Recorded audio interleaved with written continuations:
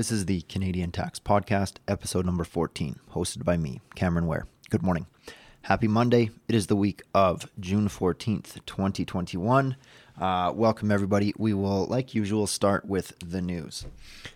So we'll lead this week with the bombshell ProPublica's, we'll call it a tax article from last week. Basically, the ProPublica released an analysis that contrasts the actual taxes paid by the wealthiest people in America versus their actual wealth. And this was, I'll give these guys credit. It's a pretty simple calculation and cuts right to the heart of the issue, to use a bad cliche. Basically what they did was they took, ProPublica took leaked tax returns, raw data that was actually leaked right to them, which is a separate issue. We'll get to that in a second. But they took the information from tax returns that were filed with the IRS and took that tax number and compared it to the Forbes magazine's published net worth of the respective individuals. So you had guys like Warren Buffett, Michael Bloomberg, I think Elon Musk was on there. Lots of, when you think of the Forbes wealthiest, it's the names on that list. So to reiterate, what ProPublica did was they took the actual taxes paid based on the individuals discussed and their tax filings and compared it against the Forbes magazine's net worth calculations for those clients. And the results, I don't want to say it's bad. It's really bad. Some of these guys are paying effective tax rates based on this calculation. I mean, there's a little bit of nuance here, which we'll get to. But when you look at how much the guys and girls are worth versus the tax paid, you're looking at sometimes less than 1% of, we're talking 0.3% tax. And in some cases, people even got refunds. It's awkward. At first glance, it's very awkward. And to give a little bit of context here, what this publication's article cuts to is the issue between earned income versus unrealized income, or in this case, unrealized capital gains. So what you have is someone like Jeff Bezos with Amazon. He owns Amazon shares. That's where his wealth is tied up. He doesn't necessarily earn salaries or I think he does get some dividends, but maybe not. I don't know. I didn't review. Well, I can't. I don't have access to that information. But the point is, it's not like he gets a W-2 or the Canadian equivalent of a T4 for, billions of dollars every year. It doesn't happen. He sits on shares. Amazon's value, of course, has just skyrocketed. So on paper, if Bezos gets around to selling those shares, yeah, he will realize a lot of money. If he doesn't do anything with it, just sits on those shares, the expression is he just has paper gains. He hasn't actually triggered any real disposition. In the way the U.S. tax code, the way the Canadian tax code is written, you're not taxed on your unrealized gains. So, you think, wow, these Wall Street guys or these tech barons, what does it matter? Well, we'll put a different spin on it. Canadian real estate market right now, people's principal residences, especially baby boomers, they bought these houses for $200,000, if that. Now they're worth, you look at the Vancouver, Toronto real estate markets, these houses are worth millions. If you want to yell and chase down Bezos and Buffett, Bill Gates, the usual suspects, and say, hey, you guys need to pay your fair share, if you're going to apply that type of taxation or what's called a wealth tax, these similar or a possible risk or if you just use some logic and walk that through, possibly you have just average Canadian baby boomers getting hit by the same tax implementation. So it's not as the solution to this issue is not as simple as, well, just tax unrealized wealth. A few European countries still have a wealth tax. France, interestingly, they like to tax the hell out of everyone, in my opinion. But even they've walked back from wealth tax. Just issues of the compliance.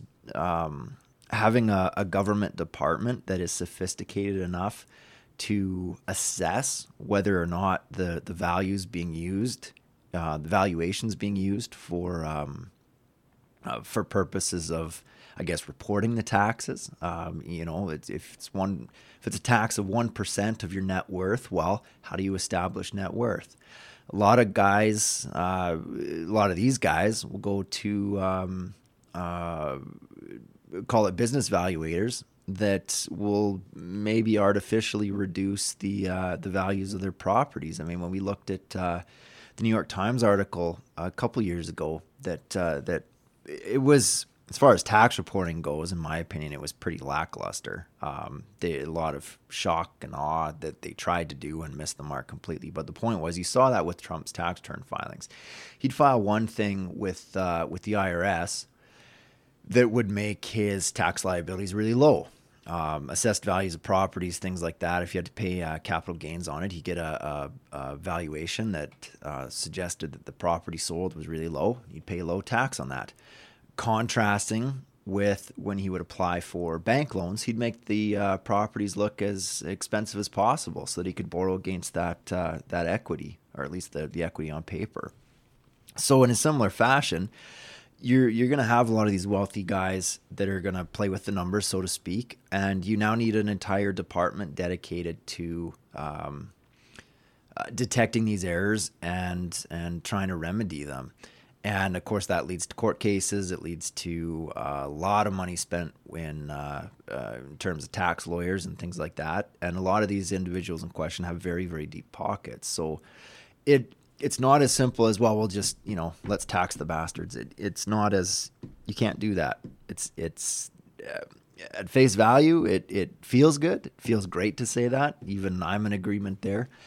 In reality, there's a lot of issues that will come with that type of taxation approach. So I can't offer any solutions here. That's a very long podcast, and we can dig into that at a different time if listeners care. But the point was, I just wanted to bring listeners' attention to the ProPublica article. If you haven't read it, check it out. It's in the show notes here. It's interesting, and I will give the guys credit, the authors credit.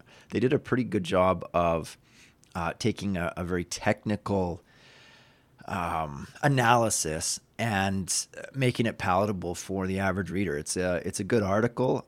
Interestingly, the Biden administration, when this all came out, the IRS, current head of the IRS, instead of the conversation being,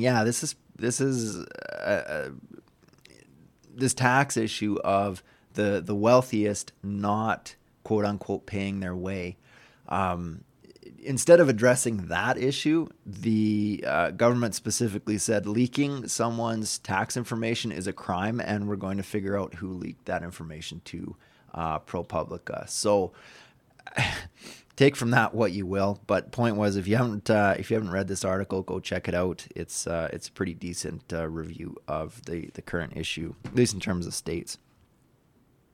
Now, moving on to Canada, CRA put out a bulletin on the latest tax scheme that's kind of going around, specifically with the TFSAs. It's an advisory that details or rather in the advisory, it details that what happens is the advisors or the guys or girls that are pushing this scheme, they create a mortgage investment corporation, and that corp then issues two classes of shares, one that pays low rate dividends and one that pays high rate dividends. The participant in the scheme then buys these low rate and high rate shares from the mortgage investment corp, and they buy these shares in their via their TFSA. The mortgage corp then lends money from that purchase back to the participant. And The participant then invests the proceeds with the promoter of the scheme, and the participant then earns investment income from that scheme. The participant then moves on to make RSP withdrawals or RIF withdrawals, depending on how they structured it, but we'll just stick with RSP withdrawals.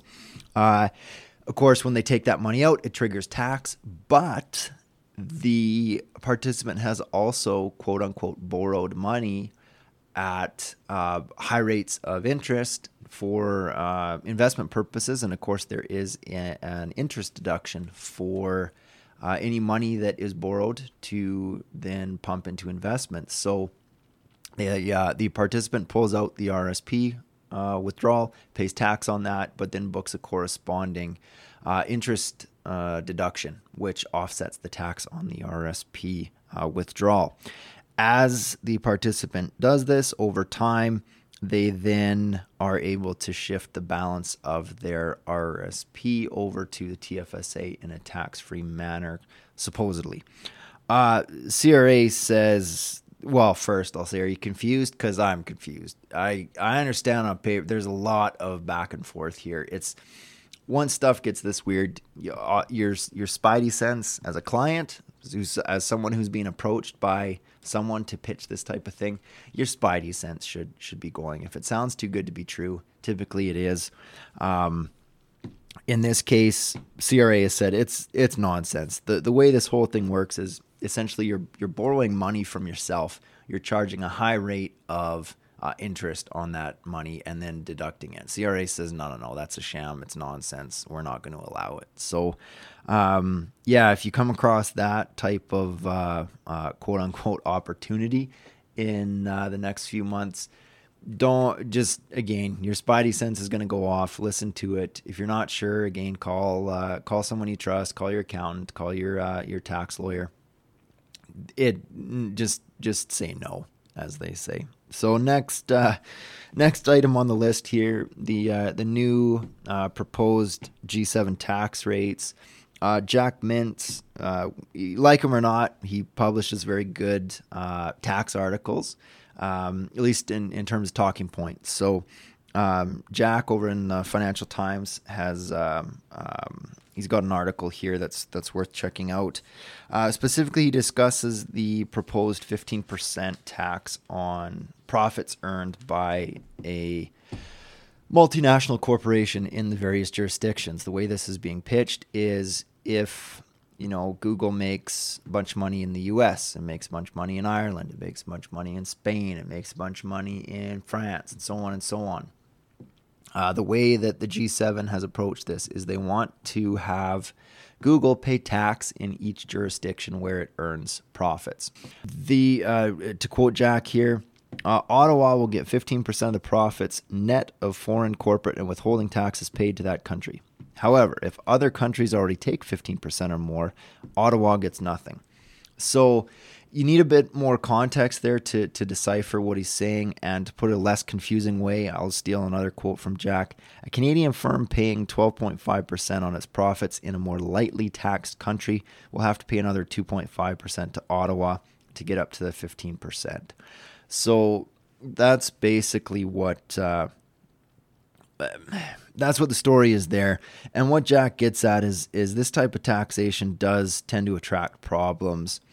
One thing he points out is corporate taxes are never absorbed by the corporation generally. When it comes to multinationals, they don't eat that. Whatever taxes they get hit with, whether it's tariff-based, whether it's sales tax-based, whether it's just corporate taxes, it gets passed on to the consumer. So while it feels good to say, screw the corporations, we're going to hit them with extra taxes and they're going to pay their own way, in reality, that's not really what happens. There's tons of studies that show that no, these aren't borne by the corporations. The extra cost in terms of taxes passed on to consumers and paid for out of the average citizen's pocket.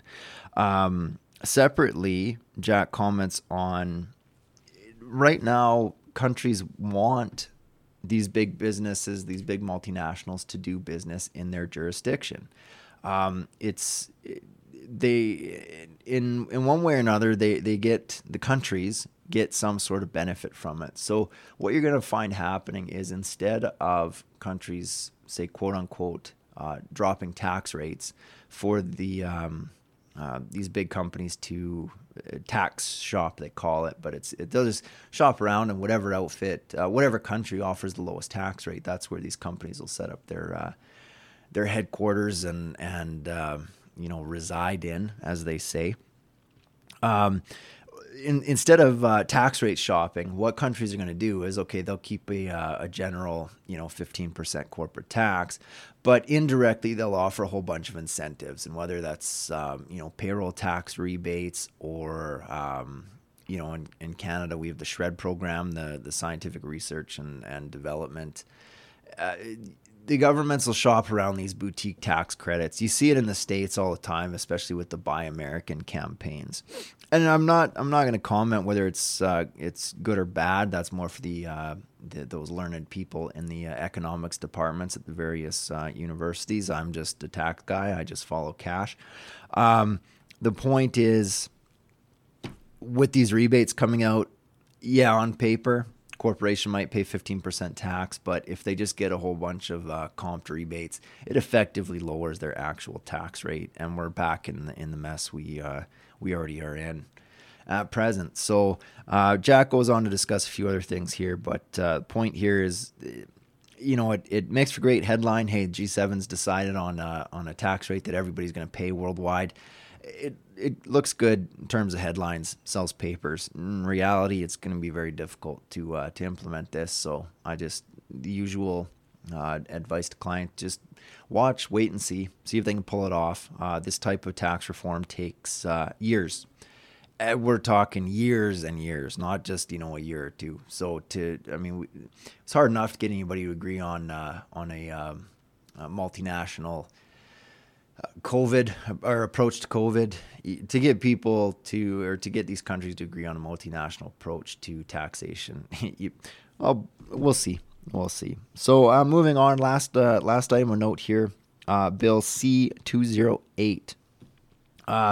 This was out in May, but it's just hit its third reading, and this bill in particular was supposed to streamline the sale of a family business to another family member, or I guess a better way to put it was a way to efficiently, in terms of taxes, or rather tax paid, way to sell the family business to a family member without triggering adverse tax consequences.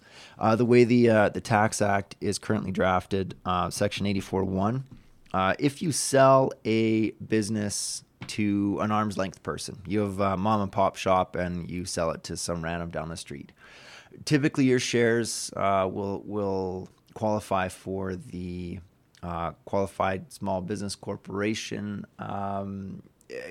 capital gains exemption on the sale of your QSBC shares, is what's going on there, if you sell it to an arm's length person.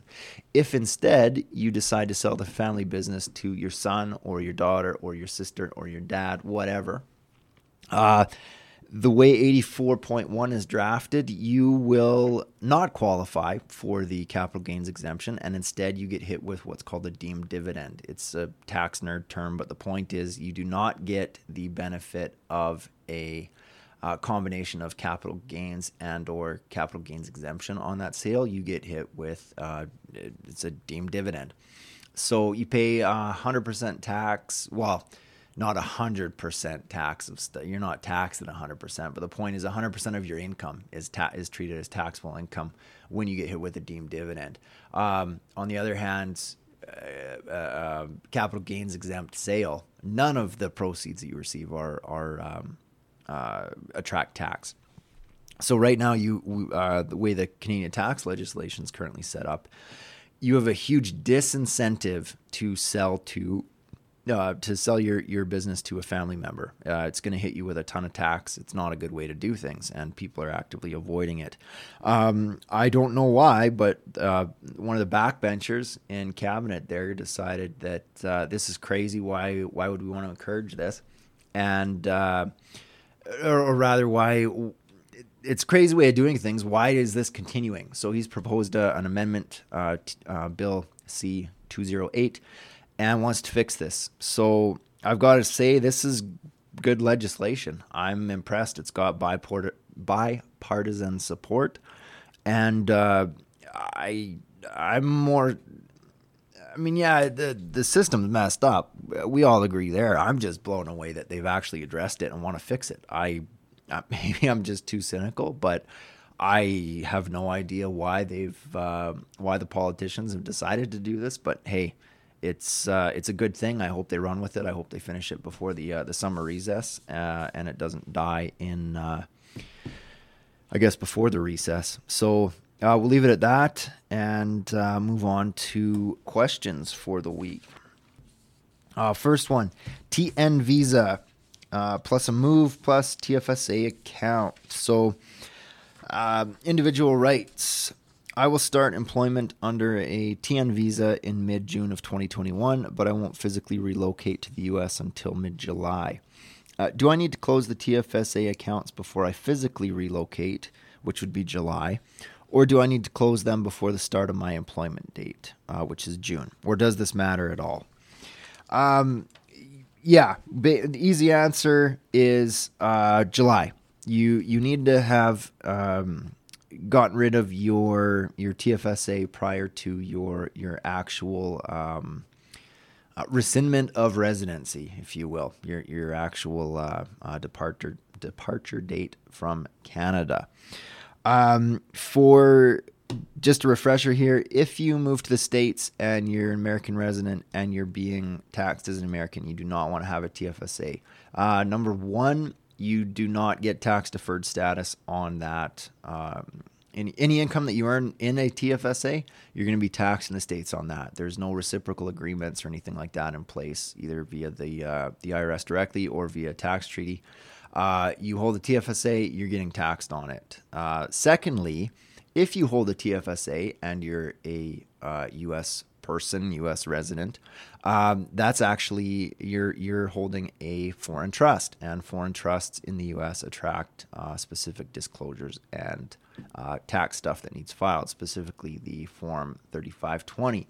If you don't file that, it's a big problem. I think that's a $10,000 penalty.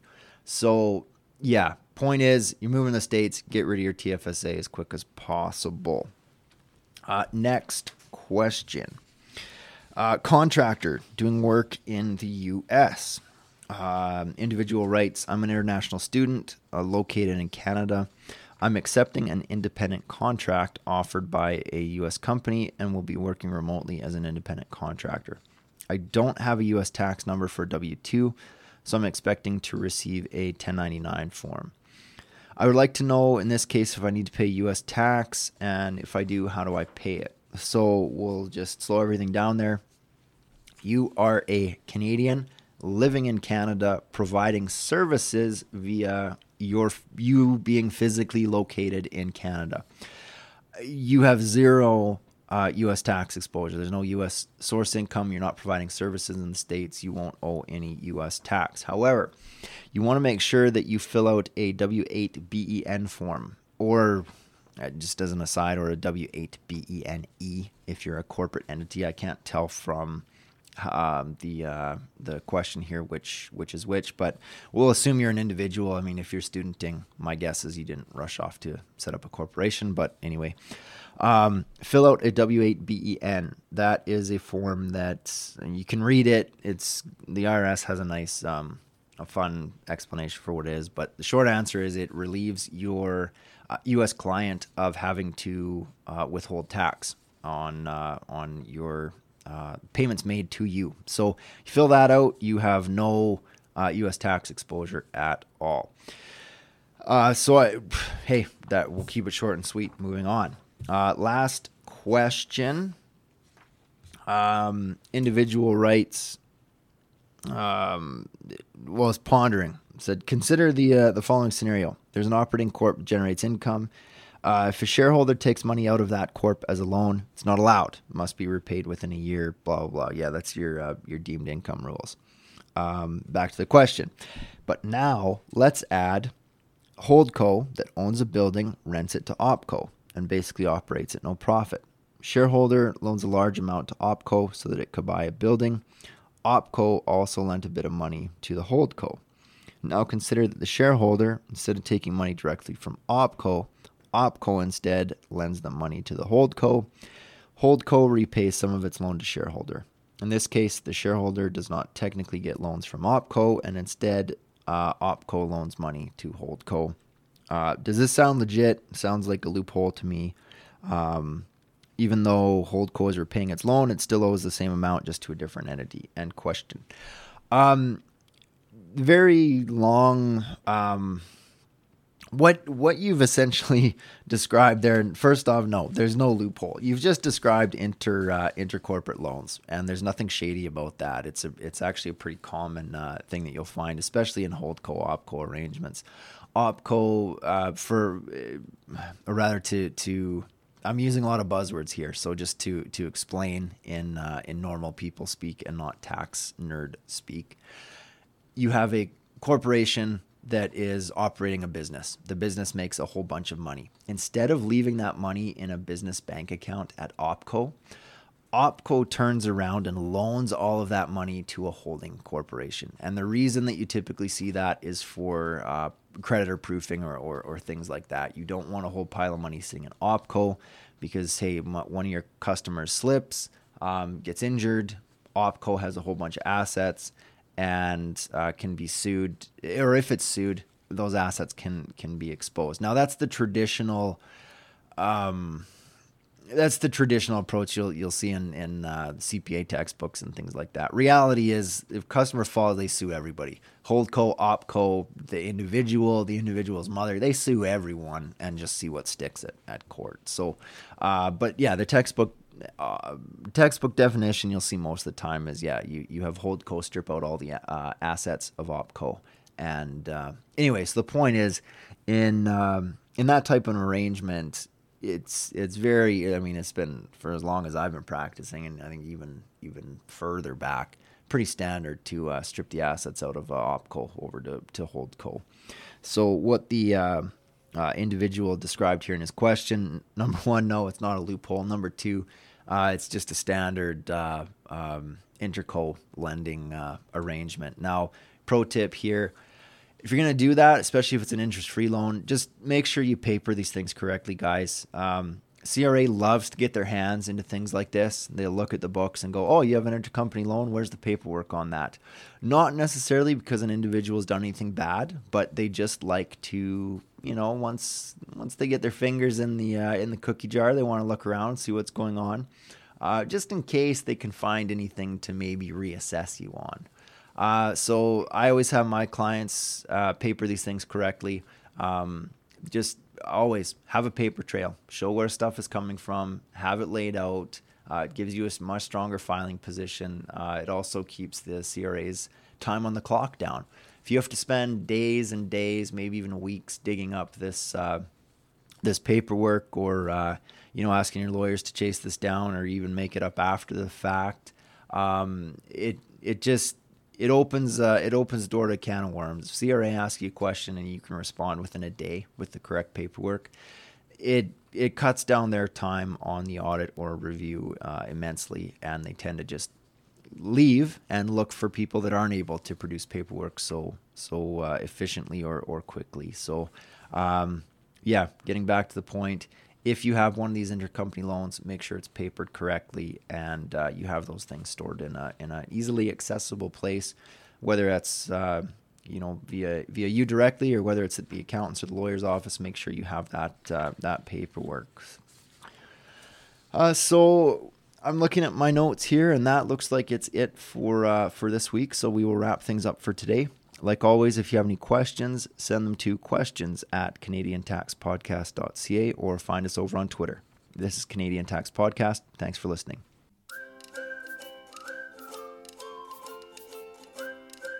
This commentary is for general informational purposes only and deals with complicated and time-sensitive info that may not apply to your situation.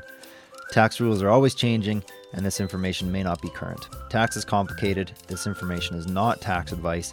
Don't rely on this info to make tax decisions. Hire a professional to help you. For more info, see CanadianTaxPodcast.ca/disclaimer.